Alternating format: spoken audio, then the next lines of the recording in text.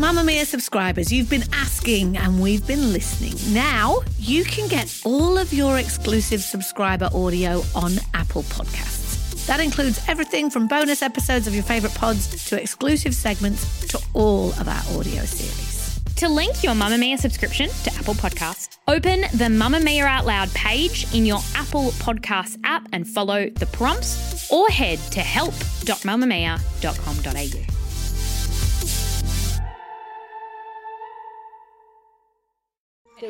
You're listening to a Mamamia podcast. Mamamia acknowledges the traditional owners of the land we have recorded this podcast on, the Gadigal people of the Eora Nation. We pay our respects to their elders, past and present, and extend that respect to all Aboriginal and Torres Strait Islander cultures. Welcome to Mamamia Out Loud, what women are talking about on Wednesday, the 25th of May. My name is Holly Wainwright. My name's Mia Friedman. And my name's Emma Gillespie. I'm fake Jessie. Oh, Jessie is away. She got on a plane. She's in the air. She's on her way to the other side of the world. Far away from you bitches. Exactly. Em, who is our producer, is very ably filling in for Jessie. Welcome, Em. Make yourself at home. Thank you for having me, my friends. On the show today, look, there's someone for everyone who wants to find reality TV love and the new three-headed Bachelor season. Well, almost. And why no one cares about your COVID anymore. But first, You can see in some of the images people running, children afterwards running for their lives. Officials also confirming that the students at this school were in grades 2, 3 and 4. Very little has changed in this country with gun control and gun laws, and here we are, another massacre, small children killed in their classrooms. I want to break up with America. I feel heartbroken today. I imagine most outlouders know the news by now that there has been yet another mass shooting in an American school. At the time of recording this, 17 children. You might hear them referred to as students, but let's call them what they are. They were children at a primary school. I believe they're in a year 4 class, so they would have been around 8 years old, and their teacher were murdered by an 18-year-old man who first reportedly murdered his grandmother and then drove to the school and murdered all these children and their teacher. You'll be shocked to hear that thoughts and prayers are going out from politicians who voted in favour of more relaxed gun laws, including the governor of Texas, a man called Greg Abbott. In 2015, he sent a tweet noting that Texans were the second state in America in terms of the highest purchasers and owners of guns. And he urged his fellow Texans to hurry up, move along, because they wanted to be at number 1. And in 2021, he signed through legislation that would lower the age where you could buy a gun in Texas from 21 to 18. The shooter, as you may remember, was 18. But you don't even have to have a license to carry a gun openly in Texas. And I've been feeling this way about America for a while, and of course it doesn't matter what I think, but it's a country that so many of us feel so fondly of. It's, you know, the greatest country in the world and land of the free, and certainly from a pop culture point of view, we grow up sort of idolising America, and it's the vanguard of so many things. But when it comes to things like gun violence, there aren't any other countries that have this number of mass shootings. No, literally nowhere in the world. Here's what President Joe Biden said just before we came to record this show. I just got off a trip from Asia, meeting with Asian leaders, and I learned of this while I was on the aircraft. And what struck me on that 17-hour flight was these kinds of mass shootings rarely happen anywhere else in the world. They have mental health problems. They have people who are lost. But these kinds of mass shootings never happen with the kind of frequency they happen in America. Why? Why are we willing to live with this carnage? Where in God's name is our backbone to have the courage to deal with it and stand up to the lobbies?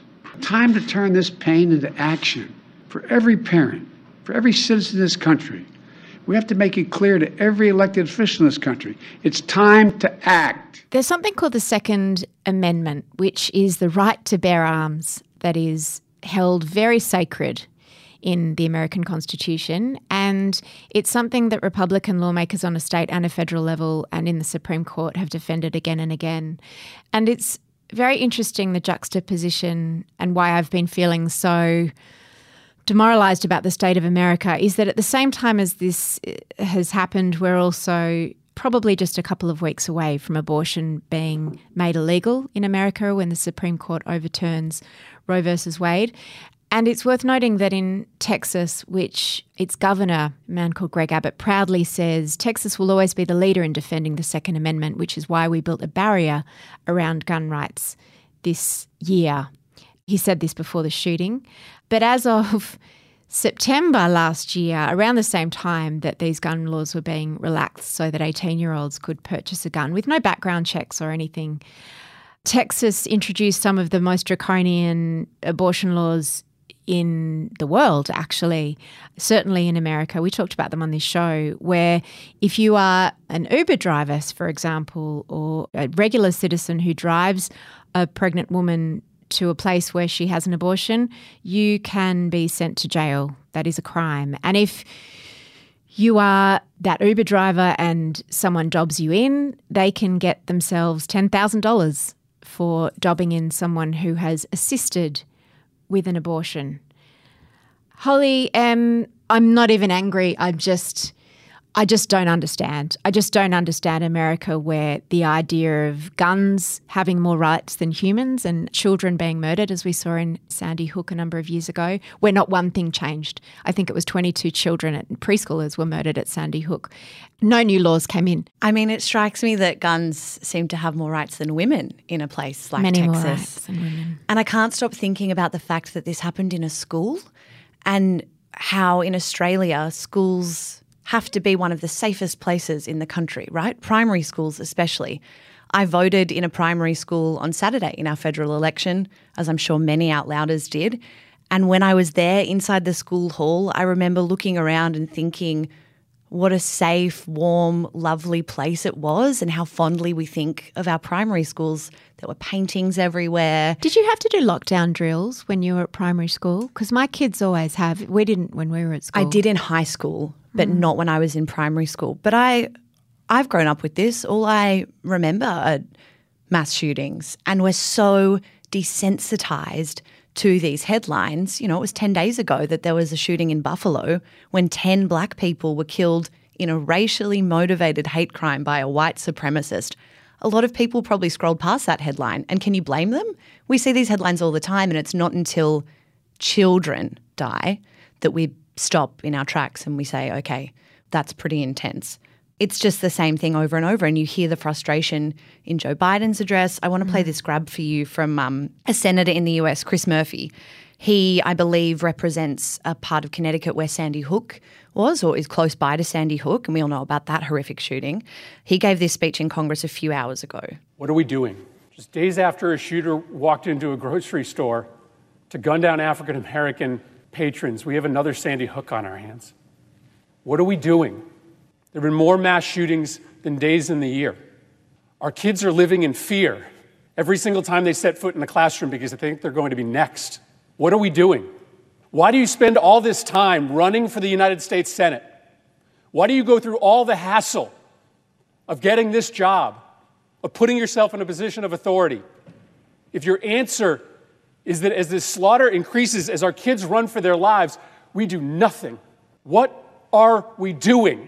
Why are you here, if not to solve a problem as existential as this? That Buffalo shooting that he mentioned was the deadliest shooting this year so far. And that's what all the news coverage said, deadliest shooting this year so far. As if after that so far, there's an ellipsis that says, until next time, until next 10 week. days later. Until today. I feel very emotional. As you've pointed out, Em, there have been mass shootings in very recent times in America that have targeted African Americans, a gay club, churchgoers, grocery shoppers, every section of the community, people at a country music festival. Every section of the community in a way in America is affected by this. And I know that it might seem that it takes the slaughter of children for the world to sit up and listen, but it is so unimaginable to Australians in particular, but not only Australians, as Biden pointed out, most of the rest of the world, that there were parents in Texas yesterday who got an alert on their phone telling them that there was an active shooter at their child's school and do not come to pick them up. The kids all need to be, and these kids are aged between 7 and 10. These kids all need to be accounted for before they're sent home. Of course they do. Think about getting that message. Think about all of the other kids at that school who saw what happened. Think about the teachers who are going to work in America every day, all over America, in fear for their lives. Traumatized for the rest of their lives. Think about how terrified all those little children must have been. And that's the reality that Biden is trying to drive home, that Murphy, the senator we just heard from, is trying to drive home, that after that high school shooting several years ago, a group of very articulate and brave high school students tried to drive home. And as Mia has said, it doesn't change and it doesn't change. And one of the reasons for it, and Jessie isn't here, so I'm bringing it, is capitalism. Guns make a lot of money in America. This weekend, the NRA, the National Rifle Association, are having one of their massive gun fairs. The tagline for it is 14 acres of guns and gear. Donald Trump is one of the guest speakers. Oh, wow. The gun market in America is worth more than $63 billion. And then knock on from that is the market of all the protection against guns that businesses and schools and hospitals and organizations have to put in. So 4 years ago, American schools had spent almost $3 billion on increased security to try and keep shooters out. Just think about this reality. And it's a dark and horrifying idea to stare down. But these kids, 18 kids and their teacher, that poor fucking teacher, are collateral damage in an arms business that wants to keep growing and won't be stopped, and special interest groups who twist this message to make it about freedom for an 18-year-old boy to walk into a shop and buy 2 assault rifles. Assault rifles, they like that because they're really expensive and they make the most money and they make the most profit. So they market them really heavily as a really good idea. And that is what you're looking at. And it's just devastating. And as Joe Biden said, who needs an assault rifle if not to kill someone? Like, why do you need to have that in your arsenal? During the pandemic, gun sales skyrocketed in America, as if there weren't enough guns in America. But there was that real sense of the government and what's happening and a pandemic and what will they do? And you just know what's going to happen. The gun lobby will come out and say if there were more guns in schools, if the teacher was armed. Those teachers should have been armed. Yeah, the teachers should have been armed and there should have been security and more guns. And the answer to gun violence is more guns. And as you say, Holly, how convenient.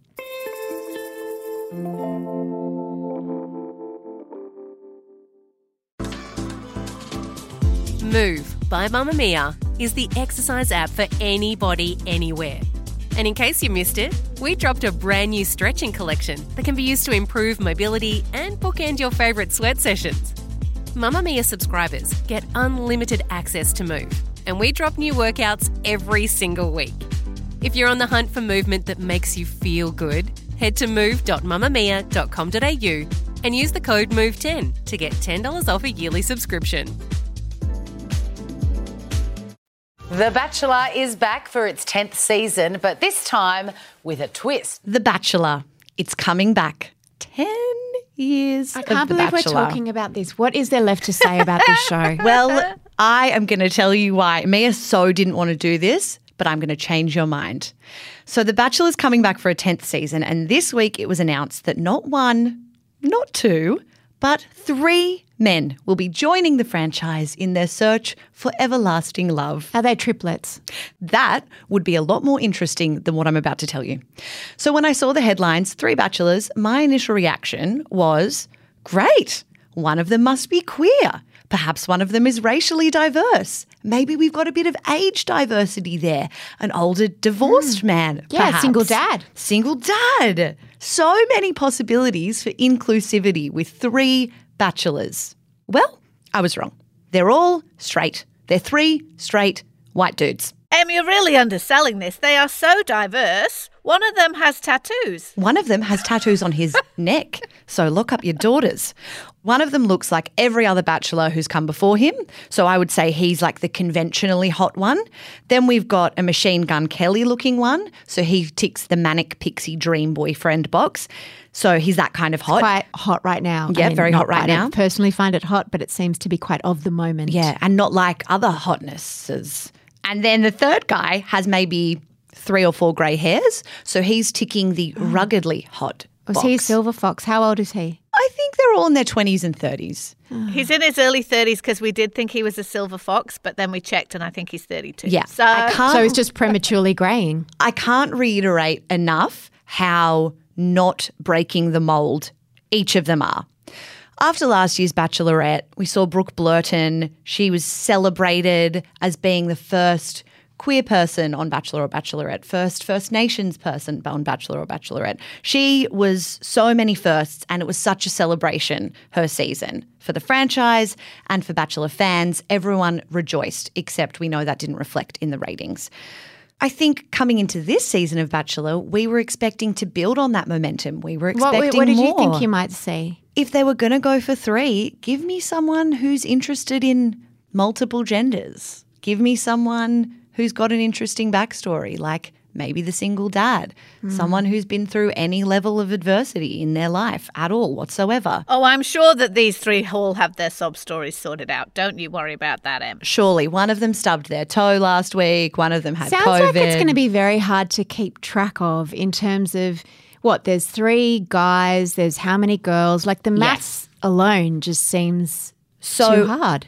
In defence of this travesty, the only How's positive... Usher going to keep his lines straight? I know, it's going to be complex. One positive, there'll be no separation between the contestants apparently, so the bachelors could potentially date all the same women, so from the same pool, and then when it comes to the end, ultimately a woman could be choosing the man, so she might decide at the finale who she picks, which gives a bit more power to the contestant. I don't even understand. I'm already lost. Holly, it's loose. Help. Here's your problem, Em. We need to stop looking to commercial television ventures to tell us everything we want reflected back at us about our nation. They are never going to do it for you because they are commercial television ventures. So last year, you're right, there was a mass outpouring of excitement. Brooke Blurton had both men and women on her season. It was different. She was a First Nations woman. It was great. Nobody watched it. Now, I am not saying for a minute, do not at me, I am not saying for a minute nobody wants to see that. I don't think that's true at all. I think everybody's tired of this whole conceit. I don't think it matters who you put in that seat. So I think that everybody who's saying there's no diversity and that's the problem is wrong. I think the problem is this whole idea is over. Yes, I love The Bachelor. I've watched every season. I love this franchise. I love dating shows. Really? But I think the dating shows are over. But and what that's about hard for me to MAFS? say. Don't you watch Married at First Sight? I or is don't that really different? see MAFS in like the dating show category because to me It's more just like a car accident in TV form. It's more like Daily Mail content for the next 6 months. Yeah. Yeah, and Adrienne Tam wrote on Mamamia this week in response to this. She was saying, you can't look to people of colour to be magic bullets on a TV show that is basically about entertainment and ratings. She said, last year's Bachelor was Jimmy Nicholson, whose heritage was Fijian and Kiwi, failed to attract an audience. Again, not because of that at all, but just because the whole thing is tired. So what Channel 10 are doing is reaching around for anything that's exciting. Now, it's a reach around. Yeah, it's a reach around very much. And they're going, well, we have 3 guys. The women are going to have to compete for them. That will make drama. I mean, I guess there's a tiny silver lining in that the women are no longer all just lining up waiting to be chosen by one man. They can, they can decide which one's better than the other one. I think it's hilarious that they've tried to give a man for every white lady. There's the man if you like super slick gym bros, and there's a white man if you want to be Meghan to the Machine Gun Kelly situation, and there's a white man for you if you want to be like a yoga-loving, ever so slightly silver guy. Like, they're trying really hard, and bless them, but I think that my type's not in there. No, or mine. But I think that the expectation that commercial TV ventures are going to solve all the representation issues in media is just misplaced. But I don't really accept that because it doesn't have to be the magic bullet if the expectation is that will be the magic bullet and that will save the franchise. Someone somewhere has to make a decision that different types of people on these shows shouldn't be once every 5 years when we get a Brooke, that should just be the norm. And if diversity doesn't save the ratings, or we didn't see a spike because we had a more inclusive Bachelorette, why are 3 dudes going to work any better? They're not going to work any better. They're just looking for things for more drama, because MAFS has reset the script and lifted the bar from the floor to the ceiling in terms of drama. I mean, you could actually argue they've dropped the bar from the ceiling to the basement in terms of drama, but either way, they just want drama, drama, drama. 3 men, women fighting over them. Won't that be fun? And we can all just yawn, I think. Good evening, ladies. It's been quite an emotional week. Have you made the most? Mamma Mia Out Loud! If you want to make Out Loud part of your routine 5 days a week, we release segments on Tuesdays and Thursdays just for M+ subscribers. To get full access, head to mamamia.com.au/M+. That's MPLUS, or follow the link in the episode description. Do either of you know how many people tested positive for COVID yesterday? What our testing numbers were? Oh, goodness. It's been a long time since I've thought about this, even though I used to watch a daily press conference about it for months. It's 10:59. Turn the TV on. And I could have told you how many people in Tasmania had COVID on any given day of the week for a period of about 6 months. Oh, it'd be in the thousands. Is it in the 10,000s? Maybe in the 10,000s? I think a few thousand. I also think people don't want to download the app and lodge their positive rat test. Yeah, that's true. I'm going to say 3,572. Oh, I like your specificity. Oh, wow. Okay. I'm going to say 7,950. Mia's correct. Approximately 9,000 people tested positive for COVID in Australia. I said 7,000. Yeah, but you're close. Enough. You're closer. Okay. So I'm you're not closer. correct. You're closer. Okay. As in, you're warmer than I'll take M. that. Exactly. As M referenced, there will be a lot more people than that who actually have COVID and got COVID yesterday. Testing is patchy these days, let's face it. There have been more than 7 million cases nationwide now. Our death toll stands at over 8,000, which is tiny compared to other nations, but still. And yet I think that the people who tested positive for COVID yesterday are facing something quite different to those of us who tested positive, even I'd say a few months ago. I reckon they would have told their friends and family. Someone would have sent them a sad face emoji and then moved on with their lives and asked them whether or not they're going to go to work tomorrow.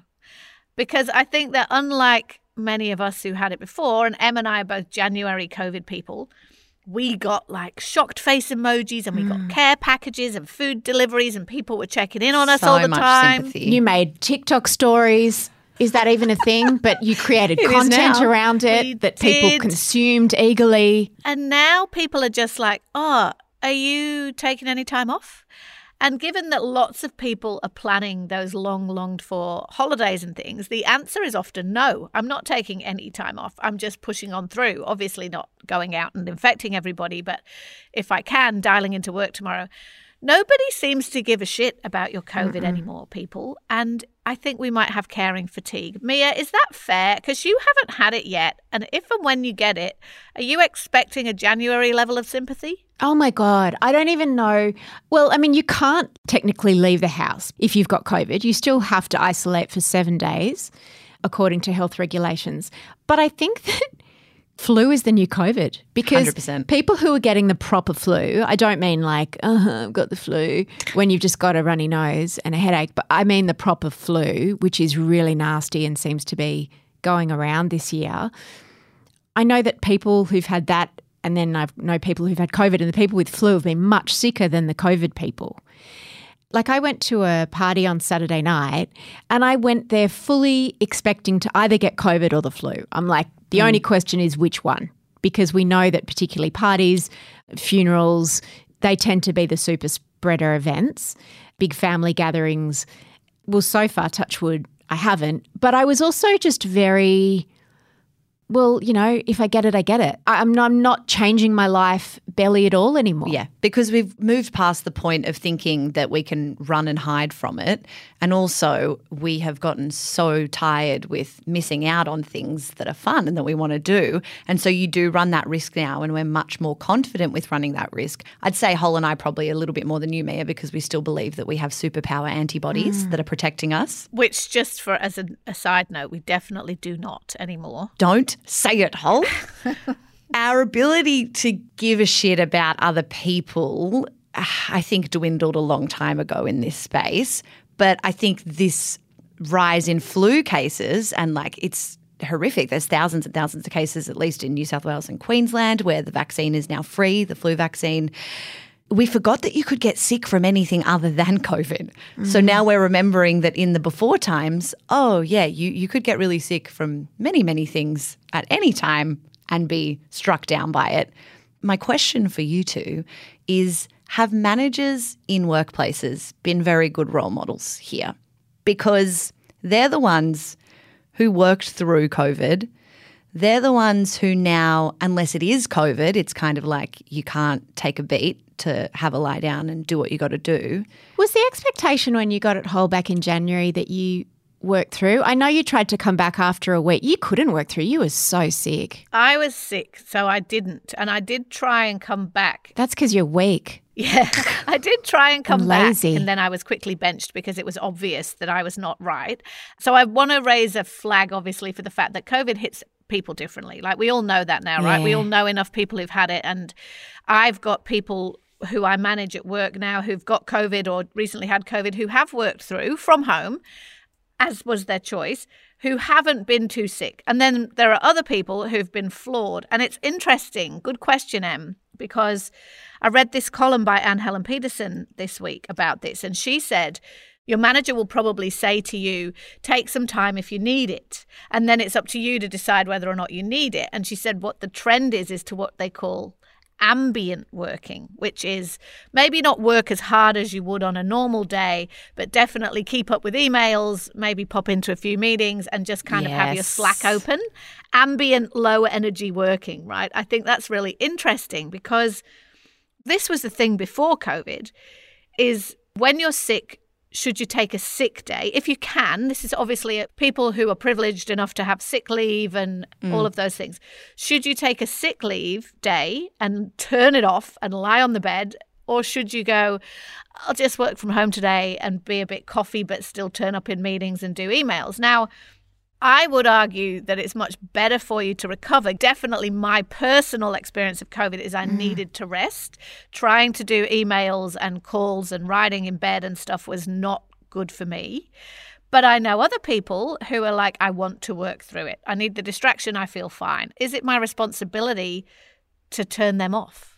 I think you just have to make them feel like they can, like especially somewhere like Mamamia or in the media industry. I think there's a higher level of, would you call it like presenteeism? People who don't Yeah, we wanna... have to send, we joke that instead of sickies, we have wellies, people who turn up at work. This is pre-COVID, but people who turn up at work, and we used to have this thing, the red card, where someone will be at work and they'll be coughing and it'll be red card, go home. And it'll be like, I'm fine. And it's like, no, go home. I wonder if it's an industry specific thing where you you have more of an urge to want to press on, or if it's just a women thing. Or shout out to all the stay-at-home mums or parents of little children, whether you're a stay-at-home mum or not. It's not like you can take sick leave from parenting. My friends who've been at home with COVID and still having to look after kids, that is brutal, man, and particularly kids who the single mums. COVID too, you know. So I think it's interesting because no one does give a shit about your COVID anymore. You're not getting a care basket, but it does still hit some people, particularly vulnerable people, very hard. We need to keep reminding ourselves that it's not just a cold. I have a recommendation. Now, I want to flag in advance over the coming weeks. I've got so many recos in the can because I got so tired of every planning meeting. You lot, we don't know what to reco. So I'm coming in to save the day. Okay, good. It's a show on Prime Video called 10%. It's a British take on Call My Agent, which is I'm a French watching show. that too, yeah. I haven't watched the French show, but I know lots of Outlouders love it. Love it. So it's set in a London talent agency. There's lots of big name cameos like Helena Bonham Carter, Emma Corrin, Dominic West. It's a bit silly. It's very fun. It's all about sort of, really precious talent and how these agents sort of, run around and do everything they can to please everyone. It's fun. It's really British. Hol, I think you might like it. Sounds great. It's Prime Video, but it's got that very kind of BBC sort of style of humour, quirky, good time. Yeah, it's a little bit like The Office. So I don't have to have watched Call My Agent because I've never watched it, even though everyone in the world, including my mother, has been telling me to watch that for years. Look, I've as never someone watched it. who's watched both, Call My Agent is brilliant. I absolutely love it. This is the French one. And I loved it particularly because I thought I don't usually like doing things with subtitles, but what it made me do was really focus. And I was devastated when it ended. The first episode of, what's it called? 10%. 10%. Which is how much the agency takes of the actors' salaries. The first episode is almost a play-by-play remake of the French one, and it's quite weird. They've even cast it with very similar looking actors. But then from what I understand, it then doesn't stick as religiously to the French plot as I think people who love the first French episode. one are maybe frustrated that it's not different enough. Yeah. But I haven't seen the French one. So for me, it's all new and exciting. Yeah, if you're not a fan of subtitles, it's a good place to start. 10% on Prime Video. Thank you for listening to Mamma Mia Out Loud today. The episode is produced by Liza Ratliff and Em Gillespie. She's doing double duty, so thank you, Em. Now remember, when you become a Mamma Mia subscriber, you get access to every podcast, exclusive videos, and all the great articles on Mamma Mia. And of course, you'll be supporting us, Australia's only women's media company, and our team of female journalists and producers. Subscriptions cost as little as $5.75 a month. We'll see you tomorrow. Bye.